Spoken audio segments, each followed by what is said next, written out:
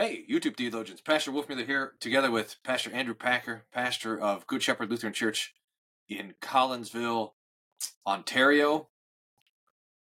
I didn't detect your Canadian accent at first, but I'm starting to hear it now. So I hide it well. answering your questions. What do we got, Pastor Packer? This is one it's longer. It may take a good deal of time, but it's on the problem of evil sexual abuse in God's will. I'm going to read most of this because it's she goes into a lot of detail about why she's asking the question, which I think is helpful. She wants to know when her sister left the LCMS in favor of a Reformed church, she studied Reformed theology, and she was hit over the head with, if it happened, it was God's will. He is sovereign.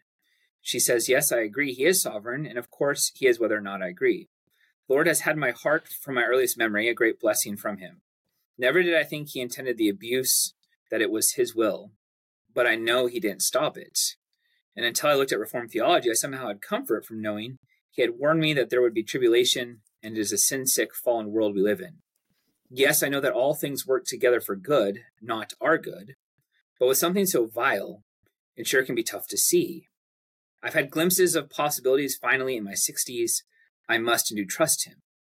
I would like a biblically based response for the Reformed and just haven't gotten there yet. Perhaps the simple truth that God is good, no one is good except God, is the trump card. Clearly, sexual abuse is not good. A response from you also that may lend hope for a friend who has been raped and for all the children abused, perhaps especially by priests and pastors, would be appreciated. So there's a lot there. The center of it, though, is when I guess her conscience being afflicted over the fact that she heard, well, if it happened, it's God's will, and that's just the way it is. She's wrestling with how to talk about that and understand that. Yeah, it's helpful. So there is evil in the world. It's maybe helpful to talk about there's natural evil, which is bad things that happen in creation. Then there's moral evil, and that's the bad things accomplished by people. That moral evil is sin. Here, and it is not God's will. So here's where I think there's just the interesting theological rub comes in. We can, when you say, how do I know God's will? The tendency of the Reformed is to look at history and say, because God is sovereign, then history is his will. So we discern his will through history.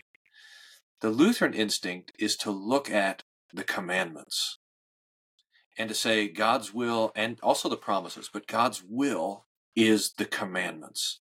Now, what we see is that the command of God and the history of the world are in constant conflict with one another.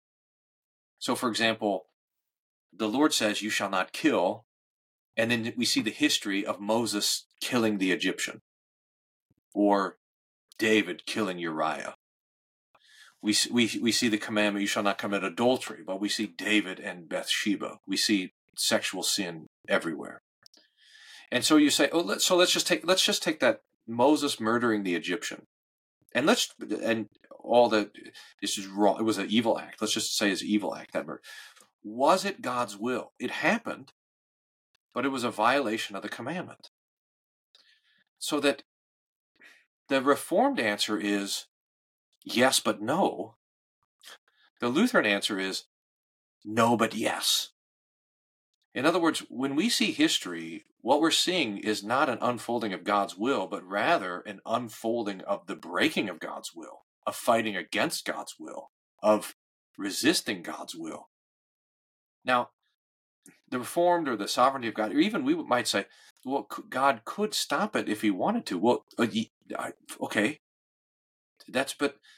So in a way that the Lord will, I don't know if this is will take credit, or he will endure all of the breaking of his will. He will suffer the breaking of the will. This is the biblical language.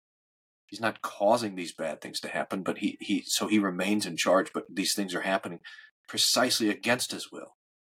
So we can say It was not the will of God for Adam and Eve to eat the fruit. We know it because he commanded it.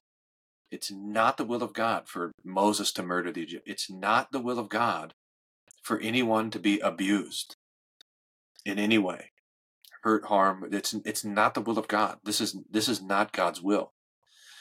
But the Lord in his sovereignty will come around to these attempts to subvert his will, and will use them somehow for the good of those who are called according to his name. That's the promise of Romans 8. The old theologians would say things like, God draws straight with crooked lines.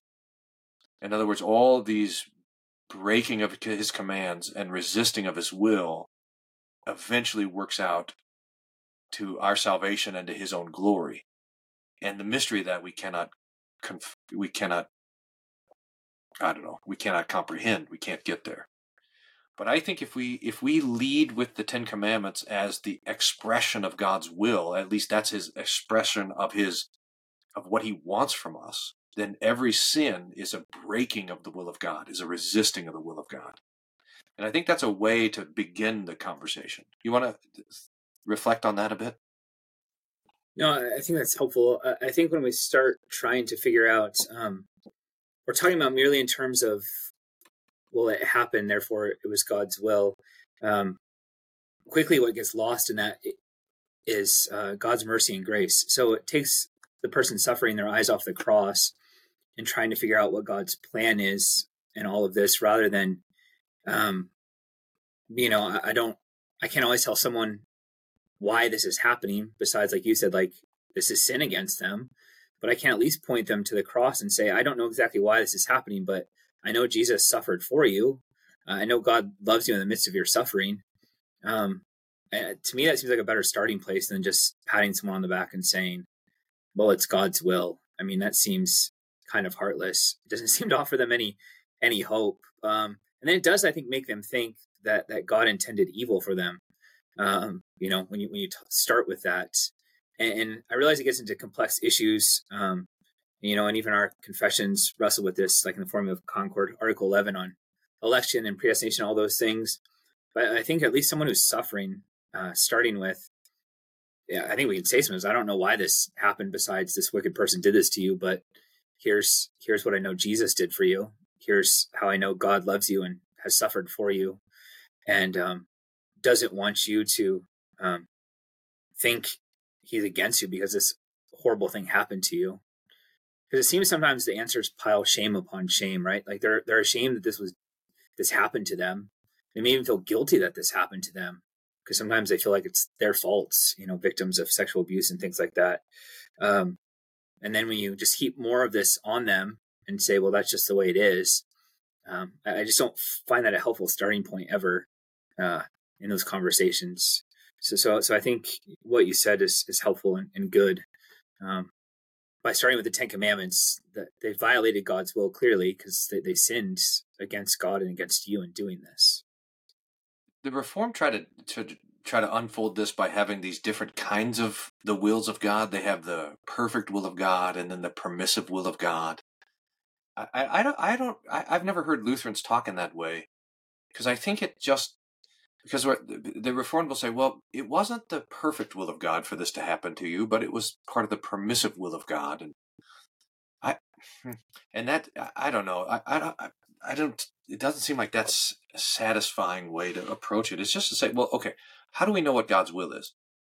We know that God gave the commandments and said, this is what I want you to do. That's my will for you. And then we know that he sent Christ. The good and gracious will of God is that all would come to be saved. This is God desires none to be lost, but all to come to salvation. That's his good and gracious will. And that's the will that he's told us about. And when we try to sort out how God's will intersects with history and how his sovereignty interacts with the freedom that he gives to us to act as human beings toward one another and so forth, it's a confounding thing. You can't get there. We just know that the Lord can again, he can weave a beautiful rug with very stinky, nasty threads, so that it all kind of sorts out in the end. But we can't see it from our perspective. We just know what he's told us, and that's the Ten Commandments and the Creed. That's the will of God. Yeah, I think if you tell someone who's suffering, well, it was God's permissive will, not his decreed will, or something like that, it doesn't help any, because then the question still is, well, why did God permit it then? I mean, all you've done is move the question back to the next level, right? You've just leveled it up one. Okay, well, you've answered that, but why did he permit it? And then you're still stuck saying, I don't know. So I've never found that helpful to direct people to that, at least in pastoral care or counseling, because the question still exists. They still want to know why, but we don't often get the why question answered in this life. So I think directing them, as you said, to the Ten Commandments, to the Creed, to Christ on the cross is much more helpful than trying to discern what it means that God permitted it, and why he permitted it, when you or I aren't ever going to be able to answer that question in this life. We don't know. We know we live in a fallen, sinful world, and that these people have sinned against God and them by doing that. But I can't step back and try to peer into God's eternal counsels and figure out why things have happened the way they did. And I think trying to do that just leads people to more despair and questions. Right. We had this idea of, when you're in the room of suffering, you think that there's a door and it says why, and you think, I can get out that way, but you can't. It's locked on both sides. It's nailed shut. You can't get out that way. But we're trying. So we're scraping at the why door, trying to get out of the suffering room. But there's another door, which is who, and through that comes Jesus. So he doesn't open the wide door to let us out. It's not a way out anyways, but he comes through the door to be with us in the midst of it. And that's kind of the totally different approach to suffering that the scriptures would point us to. Okay, so that's a tough one. It is. It's heartbreaking, when people are going through that, because but that's why we're here, right? To bring them the gospel, even if we don't have full answers to all the questions, but to point them to Jesus in the midst of that, to the who, as you said. I don't know if I'll follow up on that, if you want to debate me on the fact that Moses didn't sin, or if you want to go to the next question. Well, so I was thinking that could be a bad example, because I needed a clear. So David and Uriah would have been a better example. So yeah, because I think Acts 7 shows that Moses was acting as deliverer, and that he wasn't in the wrong. The Israelites were wrong for rejecting him as deliverer at that point. But I'll gladly concede the point. Let's see. This is from someone found an article. The guy's name is Richard Beck, Roman Catholic. The main quote that the questioner quotes for us is probably all we really need. One of the outcomes of the Protestant Reformation was a profound collapse of morals and Christian piety. Carousing, drunkenness, gambling, prostitution, public indecency, and adultery skyrocketed in the wake of the new gospel. Church attendance and giving also took a huge hit. So, and this guy says all of this is because of Luther's understanding of free will. That Luther's bondage of the will is what leads to all of this sin and wickedness.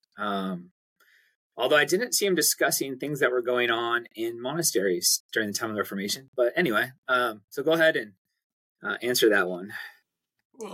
So,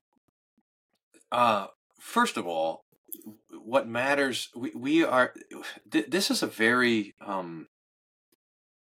this is a very utilitarian view of truth.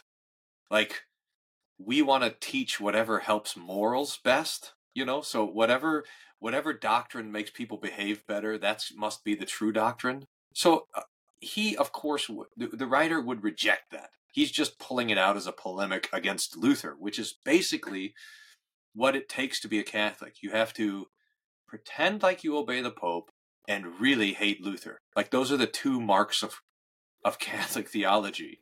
These guys. This gets me so worked up. These guys. I can't. We found a question that broke you.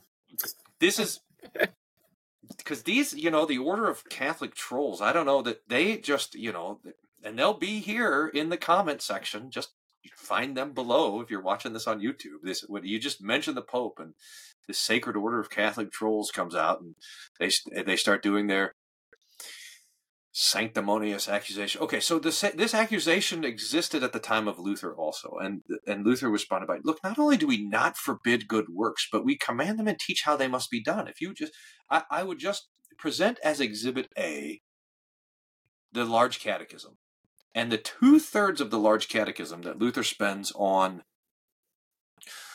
the Ten Commandments, and maybe even the preface to the Large Catechism, when he's going out on visitation, and he says, good Lord, what misery we beheld. In fact, Luther himself says it. The only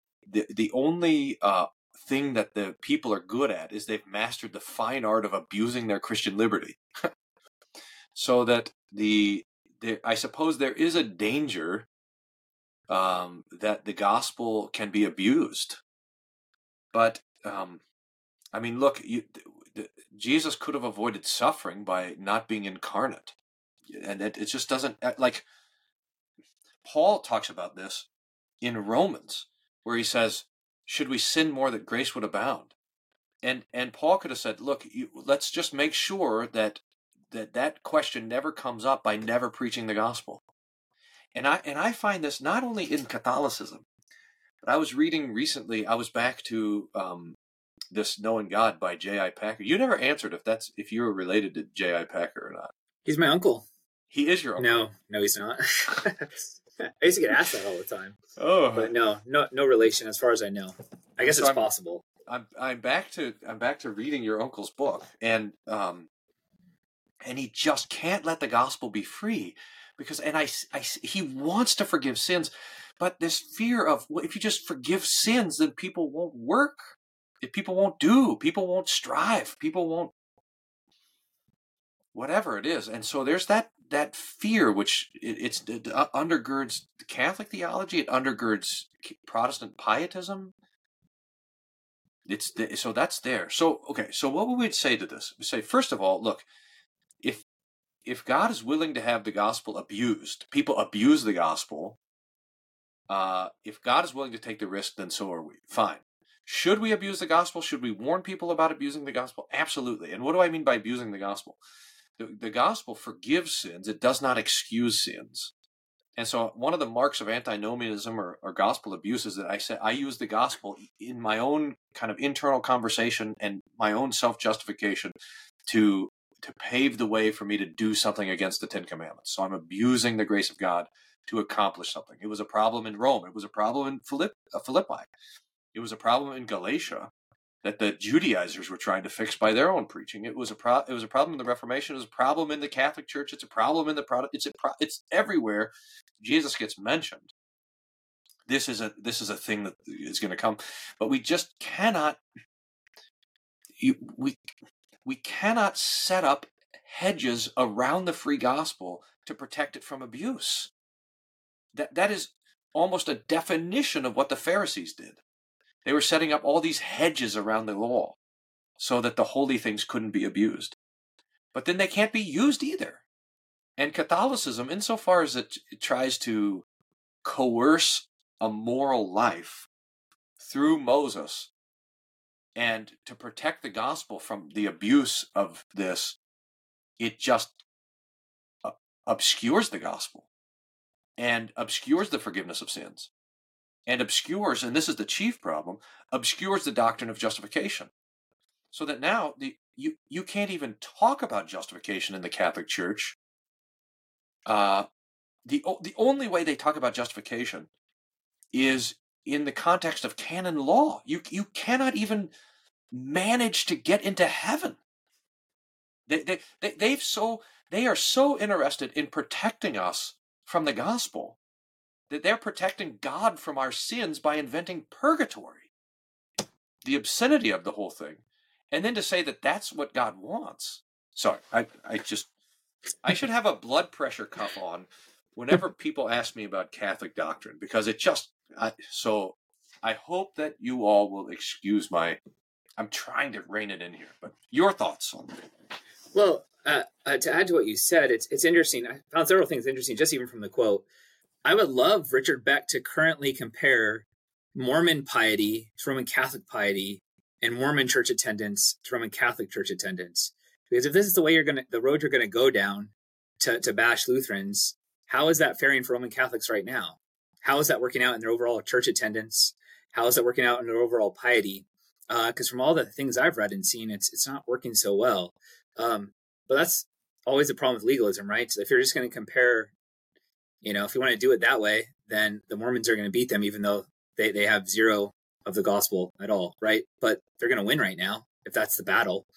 So it's just an odd thing to pick, and to blame it just at that time, as if there was just a ton of piety before the Reformation in the churches, as if the Reformation is what brought about this impiety. When Luther went around, the people didn't know the Apostles' Creed, the Lord's Prayer. Weren't they previously Roman Catholic? I realize it's an anachronism, but they didn't know anything then. They didn't even understand their baptisms. They didn't understand the gospel. It's just such a weird thing to pick on. And especially because it's been answered so many times. Like all of our confessions answer this. This idea that Lutherans don't care about lives of holiness or good works. It's been answered like a million times. So to blame it on this understanding of free will, which doesn't even say, right? Because we even acknowledge Luther does this too, that when it comes to those kind of things, they have the will to be nice to their neighbor, like to do these outward things. Though the problem was their will was bound in when it comes to becoming a Christian on their own. Like they can't make a dead person alive. They can't make themselves undead. So the whole thing is a confused mess. And I'm surprised those are the best sometimes it seems they come up with, because it's kind of ridiculous on every level.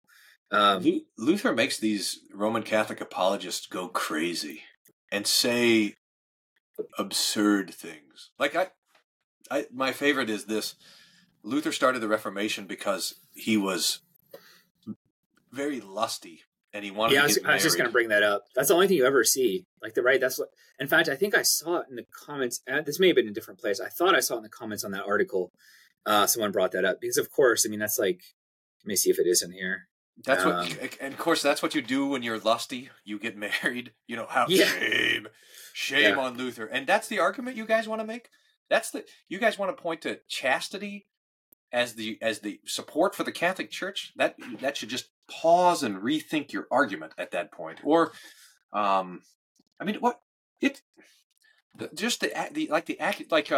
what's this? You Lutherans, you follow a man.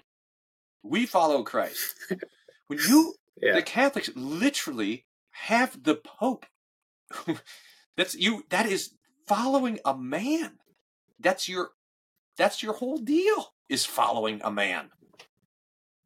That's why I do prefer the term papist to Roman Catholic, because it at least gets at the heart of what they're doing, which is if you're Roman Catholic, you're supposed to be submitting to the Pope. But then if you're like a traditional Roman Catholic, that only applies if you like what the Pope says and you think he's in line with previous dogma.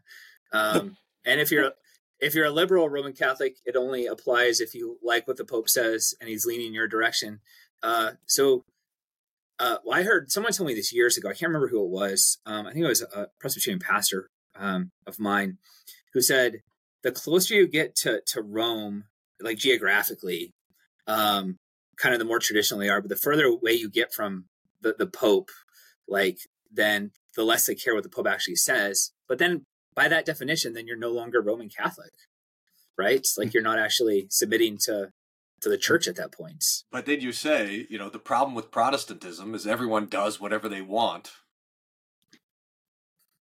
Yeah, I'd be interested to hear from a Roman Catholic who would approach it honestly and ask them, how many denominations exist under the Pope? It's it. There's more theological diversity in the Church of Rome than there is in all of Protestantism. I mean, you can find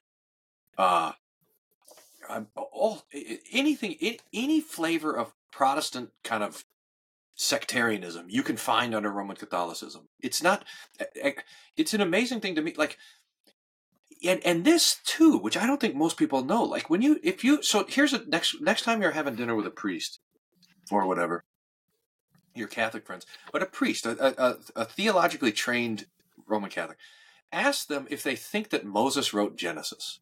Just that simple question. And I'll put money down that it's no, even if it's a very conservative American priest who's against Nancy Pelosi and everything. They are not going to, their biblical theology is just as bad as the United Methodist Church. I mean, their understanding of inspiration is as bad as the worst progressive Protestant. Their three Isaiahs and the JDEP, the source theory stuff, and they're higher critics. And you realize that the reason, it's an amazing thing, because when you're a higher critic and you're Protestant, then you lose things like women's ordination and the ethic of marriage, and all this gets lost because that's the driving point. You're Catholic, you're a higher critic. You don't lose those things because those things weren't coming from the Bible in the first place. They were just coming from tradition. So it's like that goofy fail video that you see where the guy's sitting on a patio chair, one of those plastic patio chairs, and someone kicks the leg out from under him, and it knocks the leg off, and the chair doesn't even move. He's just sitting there. You kick the Bible out from under the Catholics, and they don't even move because it was never supporting them to begin with. It's an amazing thing. And of course, here's the key thing for when talking to Catholics is you just should ask them this question. What do you or your Pope require me to believe that was not taught to me by the prophets and apostles? That's the critical question. What do you require of me that the prophets and the apostles do not? And that's really when we get to it, because it's even the fact that there is something on that list that shows the tyranny of papal theology, and that tyranny is oppressive. And if you want to say, but look, if you have a tyrant, then the trains run on time, which seems to be the argument, right? Like the good thing about fascism is that the trains are always on time, or whatever that saying is. Say, look, the good thing about papal tyranny is more people go to church. Well, it's not even true, but it's also obscene. It's an obscene argument. And I'm sorry for getting upset. I think it's interesting because on the other end of the spectrum, I have some commentaries that have been written in recent years by some Roman Catholics where they argue for justification by grace alone through faith alone. And I've been kind of surprised by it. I'm like, how did they let you write this and give approval to this? But on the verses where you would think they would try to go the other direction with that, they're very clear. They even have like little essays in the commentary about this. And I'm like, this is just weird. So, I mean, you've got people even with a Lutheran understanding of that. And because if you read it, like I know sometimes the definitions vary even on some of those words between us and them. But in some of these commentaries I've read, like they even explain it. And I'm like, wow, that sounded absolutely Lutheran. That was really good explanation. And so you even have that going on too. So if they're still able to act as a priest in the Roman Catholic Church, then why are you giving me a hard time for saying the same things they're saying? It's just strange. There's so many different opinions in groups or on that. So these kind of arguments are weird to me that they still have to go after the Lutherans 500 years later for stuff. Luther makes them crazy. The other thing, just to point this out, and I've been thinking about it, is that so both Catholicism and Orthodoxy in the United States, I think, are better than Catholicism and Orthodoxy in their native state.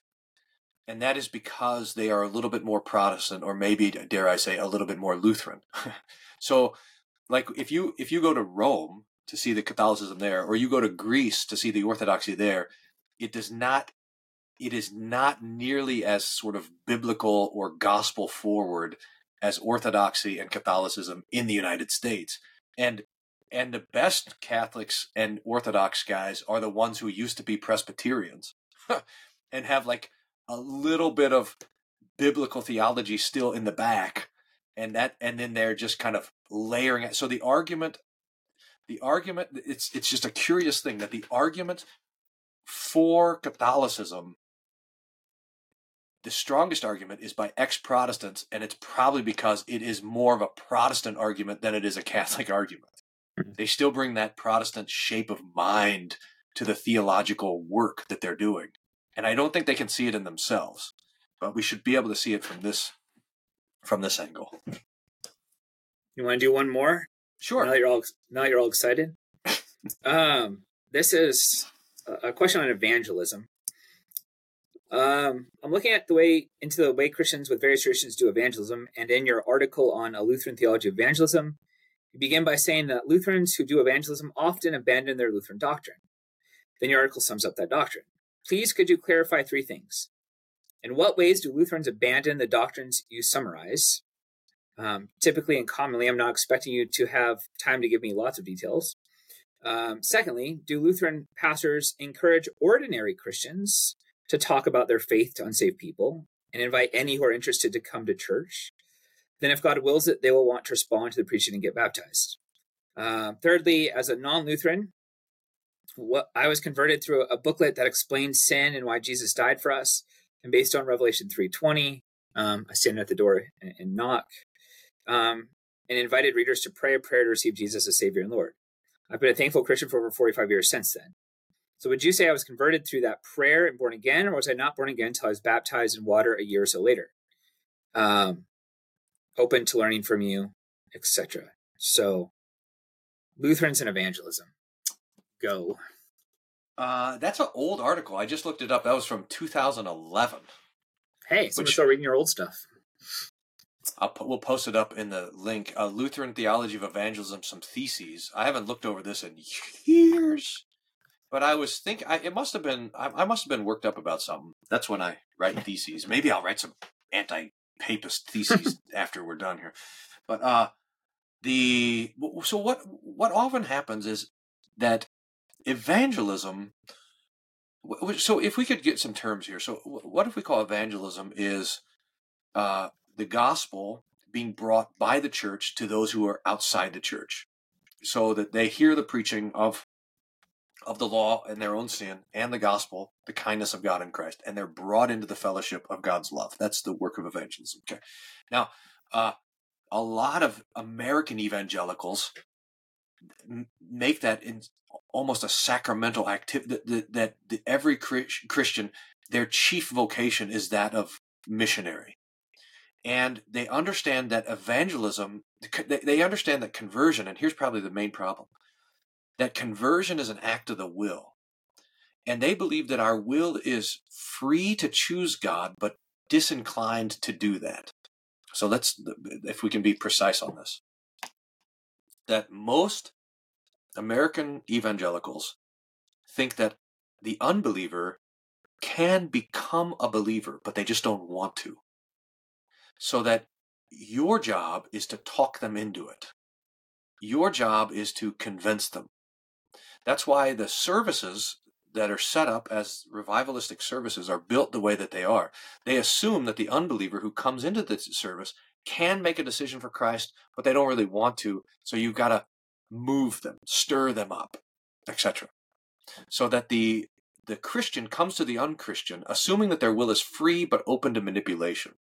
And now I'm here to manipulate your will. Now that's a very crass way of saying it, but I think it's explanatory for most of the evangelistic activity. Now, to maybe be a little bit more charitable, it could just be simply that I think that you have to make a choice. And so I want to provide opportunities for you to choose. You'll hear it like this: God's voted for you, the devil's voted against you, you break the tie. Ugh. Now, that whole picture of evangelism, it asserts something that we deny and denies something that we assert. I should make a chart. I will make a chart while I talk about it. And it has to do with the doctrine of conversion and the way that it changed through history. I got a marker here. Luther taught from the scriptures that conversion was an act of God and God the Holy Spirit and the Word of God. So the Holy Spirit and the Word was what worked to change the heart. Melanchthon came in and said, well, and this is after Luther died, well, it's the Holy Spirit and the Word, but we are the ones who accept it in our will. And so Melanchthon added in the presence of the will of God. And then Calvinism separated the internal and external call, and what that did was it took the Word out. So that now Calvinism and Reformed Christianity, and especially the revivalistic Reformed Christianity, think that conversion is a matter of the Holy Spirit and the will. Okay? So you'll notice what's happened. The word is missing and the will is present. That's the problem. So this is where the theology is different. So everyone says that the Holy Spirit has something to do with this. But over here it's the Holy Spirit moving my own will. If you feel the Holy Spirit in your heart, etc., and it denies the efficacy of the word. So the way that Lutheran evangelism will look different from evangelical evangelism is that we're going to deny the will and assert the word. We're going to be over here, whereas normal kind of non-Lutheran evangelism is going to be over there. So the typical things that are rejected in normal evangelistic things are it's not the efficacy of the Word of God, a sacramental understanding of the Word of God, but rather the Word comes as information that's informing my will and my choice. We're going to say, no, we're going to let the Word do the work. And the Lord works through the Word to convert the will. So that the will is not the object of the will is not the tool of conversion, but the object of conversion. It is the thing that is being converted. So that's theologically the look at it. Thoughts on that before we go to maybe the second question, which was normal Christians doing this? No, I thought that was really helpful. I think that is a big part of the underlying issue is trying to manipulate someone. Is the way you are. If you grow up with that, which I kind of came out of that, it does affect the way you do evangelism. It's a very different looking thing. I think part of it for us as Lutherans, I've seen pastors criticize it too. There is an element where maybe Lutherans haven't done a great job of this in some ways.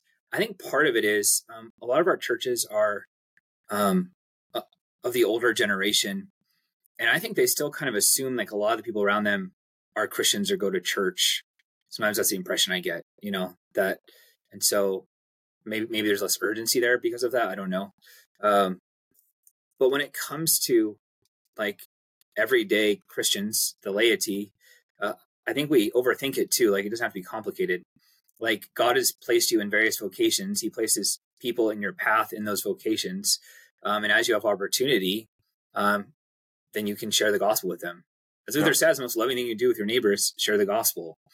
I really think there's been some books written on this recently, and I think they have various things that are helpful, but that in our day and age, hospitality is a big way to share the gospel with others. Just invite them into your home. I read a paper from a presentation a couple of years ago that I found really helpful.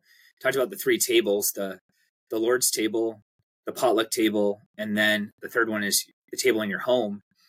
And that they encourage their church at least invite 3 unbelieving families into your home a year just to love them and to make those connections. People that are not believers, bring them into your home first, and love on them and get to know them and see what happens with that.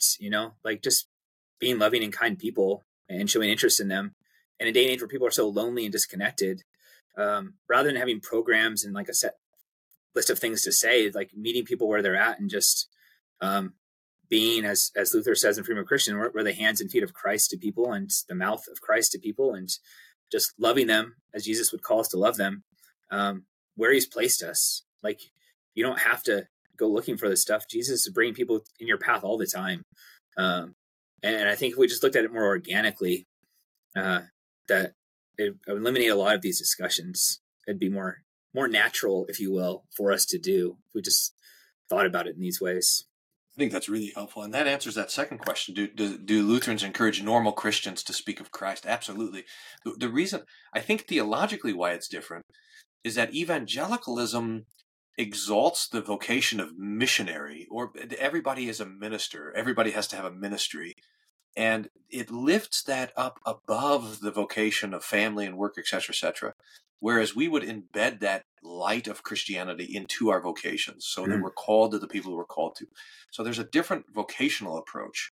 But certainly we would say that every Christian is there speaking the love of God in Christ to their neighbor forgiving their sins, blessing them in that way, and so forth. Now, this then brings us to the third question: was the guy had a tract and he read it, he gave his life to Christ, he was baptized a year later. When was he born again? What say you, Pastor Packer? I mean, it's interesting. I just saw a debate on this among some Lutherans, but I mean, we do believe the word converts. So, if you read something, and even if we don't think the theology in it was like 100% accurate, even its use of Revelation 3:20, does God convert through His word? The answer is yeah. I mean, God converts through His words. Should baptism have been delayed a year? No. But I think that's getting to a different discussion of what they're asking. Can God convert them through the word as they hear the word preached? The Lutheran answer is yes. The word of God converts. So, hey, going back to your chart, right? The Holy Spirit plus the word. What is it that converted them? It was the Holy Spirit plus the word, even a word we would maybe say was preached imperfectly through a tract. So that's my answer. That's great. There's 4 times. Me. No, that's great. The Bible talks about being born again 4 times. So John 3, Titus 3, that's baptism. James 1, 1 Peter 1, that's the seed of the word by which we're born again. So that rebirth that conversion is accomplished through the word in baptism and apart from baptism. So I would say that, in fact, you could say, well, I was born again when I heard and believed the word of God, and I was born again when I was baptized. This is, and I don't know, I don't want to, put it on a chart and try to figure it out, but neither does God. He's borning us again. He's the one that's doing the work. And if these two things are separated for whatever occasion, then it's separated. Okay. So we rejoice that you believe. Remember, conversion, to be a believer is to know these 2 most difficult things to know: that I'm a sinner, deserving of God's wrath, and that Christ has taken that wrath in my place so that God loves me and has forgiven my sins. That is repentance, to know those 2 things. And that is conversion, to know those 2 things. And those 2 things can only be known by the Holy Spirit through the preaching of the word. And so to know those things is to be born again. So we rejoice that you are born again too. God be praised. We would never say, oh, well, you believe, so now you don't have to be baptized. No, because the Lord he wants to give gifts upon gifts upon gifts. This is how the Lord does it. So he's profoundly generous with his grace to us. I saw a discussion recently where some Lutherans were discussing this and saying that no, they wouldn't really be converted until they were baptized, and I think they're trying to protect what we believe about baptism, but then on the flip side, you end up projecting what the Bible says about the word. Like baptism is efficacious because it's word plus water. Like that's kind of our thing, is that it's the word of God in and with the water that does these things. And so it's an odd thing to me to try to separate those 2 things, the preaching of the word and baptism, and almost pitting them against each other. Whereas, like you just said, it's just God working through various means to be overabundantly generous in giving us the gospel. So that's right. Perfect. Well, we better call it quits there, because I just saw what time it is. But any closing thoughts, Pastor Packer? No, I think what we just said is good enough. Thanks, everyone, for sending in the questions. wolfmueller.co/contact is the best way to get the questions to us. And October 14th, if this is not yet October 14th, 2023, and you're watching this video, then we're having a young adult conference down here at St. Paul Lutheran Church in Austin, Texas. The topic is the conscience, free and forgiven.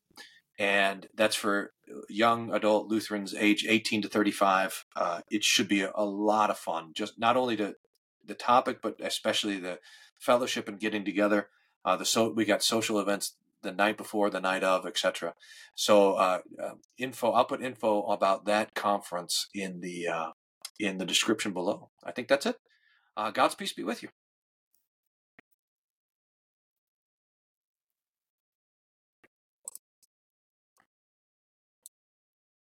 I don't know how to stop the video. There it is.